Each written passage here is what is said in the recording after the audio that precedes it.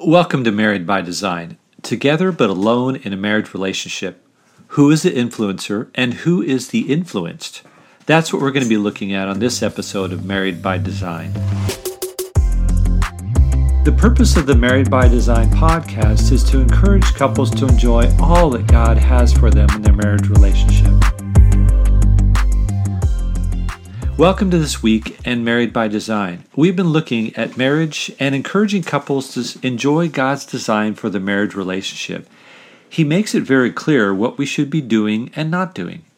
He loves you and wants you to have a marriage that honors Him and is enjoyable. He created marriage to fulfill a number of needs that we have as individuals. Those who are called to marriage should see the wisdom of God in the midst of that relationship. Sadly, though, not every marriage is working according to God's design. Because of sin and rebellion and the brokenness of our hearts, some marriages never really enjoy the intimacy and companionship that He intends. That's what we're talking about in this series, Together but Alone.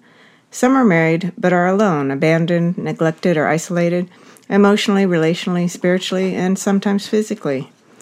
Those in such a marriage have to face that kind of relationship and need to know how to cope and walk through the challenges. And even though that kind of marriage is missing God's mark and purposes, there is still a place for God to be glorified, not so much in the marriage relationship, but in the way that the spouse is seeking to follow and obey the Lord. We want to look at the path forward through the sorrow and grief of living in such a marriage. We've looked at ways to deal with the brokenheartedness and how to treat the wayward and struggling spouse. We want to look this week at the opportunities and the responsibilities in the relationship. We want to challenge you to see yourself as the influencer, not the one being influenced. Rather than having the struggling spouse set the tone and the direction of the marriage, you be the one to pull them up, rather than them pulling you down. That's important. We talked last week about Colossians 3 and the call to kindness, patience, bearing with your spouse, and forgiving. If you swim upstream against the current, if you rise when they are falling, you are responding to the call to stand in a fallen world. While your spouse may be impatient, rude, cruel, resentful, or just indifferent, you have a higher, harder path that God has called you to. It's always been that way with His followers. Believers have always been called to live above the standard of the world. The disciples were called to die to self, care for the needy, and forgive when the world around them didn't understand and even mocked them. Jesus' Sermon on the Mount was a challenge to live above the low standard of the culture, and it required a heart commitment and not just externals. That's right. Paul wrote in Romans 12:2 that believers should not be conformed to the world, but be transformed by the renewing of your mind, that by testing you may discern what is the will of God, what is good and acceptable and perfect. To show what is good and acceptable and perfect by not conforming but being transformed, not allowing the environment to force you into a godless mold. What a challenge for the spouse whose partner is not following the Lord. There could be such a tendency to take the easy way out and just fit in, or to bow to the pressure of their spouse and conform to their expectations, attitudes, and lifestyle. It's like the Israelites in the Old Testament that were called to be holy, set apart, different, not influenced by the nations around them. You can read about that in Deuteronomy 7. God warned the Israelites about the influence of the other nations and the importance of separating themselves and being holy. Now, if you're married, we're not suggesting that you separate yourself from your spouse. Even in the case of a believer being married to a non-believer in 1 Corinthians 7, verses 12 to 15, Paul writes that the believer should remain married. We are suggesting that you should not be influenced by the wayward spouse, but be an influence on them. You have the opportunity to shine God's light, as Paul goes on to say in those verses in 1 Corinthians 7. You have the chance to live a radiant life, as we looked at in our previous series. We pointed out there that you don't have to be a dim light in a dark place. When you shine brightly in a dark place or a relationship, you stand out and have an impact. Standing for what is right in a dark time, being an influence rather than being conformed to the pressure around you. It is possible. Absolutely. Let's look at an example of a young man in the Old Testament that could have easily conformed to the pressure around him to fit in. It would have been the easy way out and avoiding conflict and the pressure of those around him. His life may have been easier, at least in the short term. But he would have given up the influence that he could have had on those around him. So he took the hard path and was used by God to touch the lives of two kings in a foreign kingdom. The man was Daniel. He found himself in a difficult situation. The Babylonians invaded Israel and took some of the best and brightest back to Babylon to influence them and form them into the mold of the Babylonians, to make them leaders that would then mold the rest of Israel into their foreign culture. Daniel was immersed in the culture and indoctrinated into all that was Babylonian. Yes, in Daniel 1:5 it says, the king assigned them a daily portion of food, and that the king ate, and of wine that he drank. They were to be educated for 3 years, and at the end of the time they were to stand before the king. It would have been very easy and safer for Daniel to just go along with the program and not make any waves. But amazingly, Daniel saw that what they were trying to do, and he pushed back. He made a commitment at great personal sacrifice and risk, not to be influenced, but to be an influencer. It goes on in verse 8 and says, but Daniel resolved that he would not defile himself with the king's food or the wine that he drank. Therefore he asked the chief of the eunuchs to allow him not to defile himself. It was so important for Daniel to not compromise. He made an arrangement with the chief of the eunuchs, and after a test period, it says, at the end of 10 days, it was seen that they, Daniel and his friends, were better in appearance and fatter in flesh than all the youths who ate the king's food. Daniel and his 3 friends did not defile themselves, and God honored that and blessed them. God blessed his stand and rewarded Daniel for his commitment. He stood out and he stood higher because God blessed him for his refusal to be shaped in an ungodly mold. And as you read the rest of the book, you see how this young man had significant opportunities to influence 2 Babylonian kings. These kings were neither godly nor wise, but Daniel's character and his wisdom had a profound effect on them.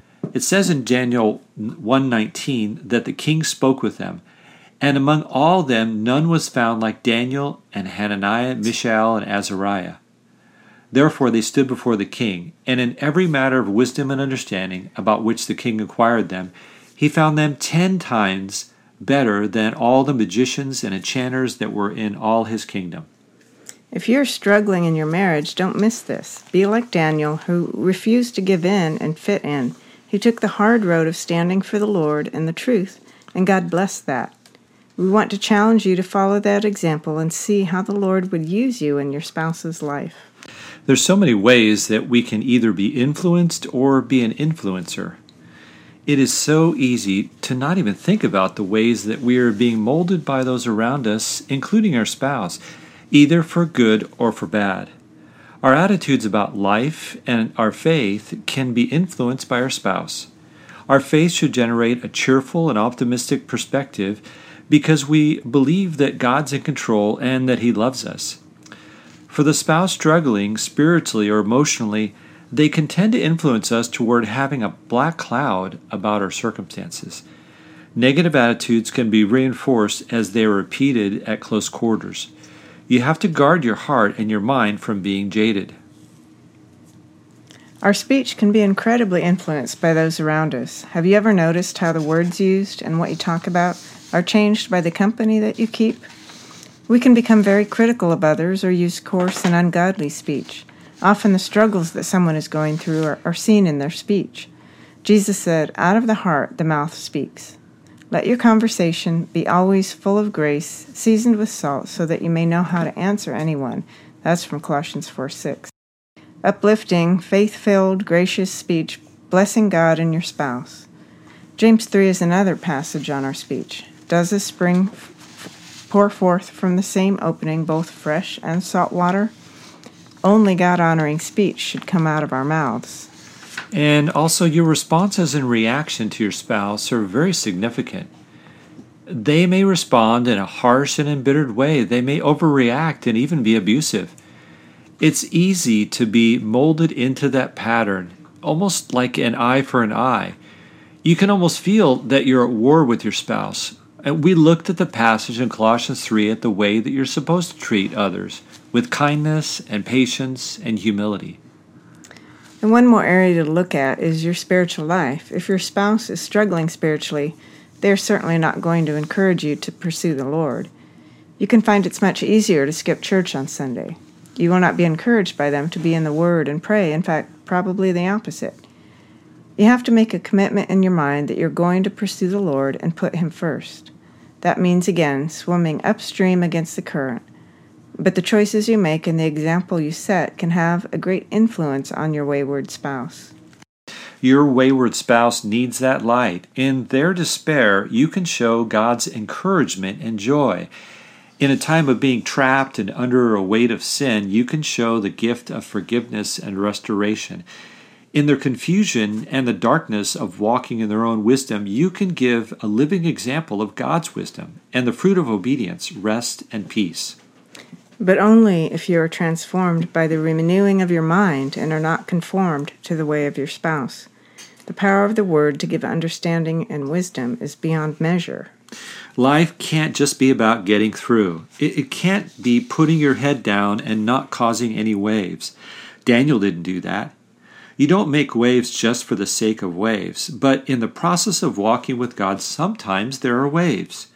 Just like when you jump into a pool, your choice causes waves. You have to believe that your choice to take the plunge of putting the Lord and His Word first in your life will make some waves. You don't know what effect you will have, but you have to trust God that He will use your integrity and faith in the heart of your spouse.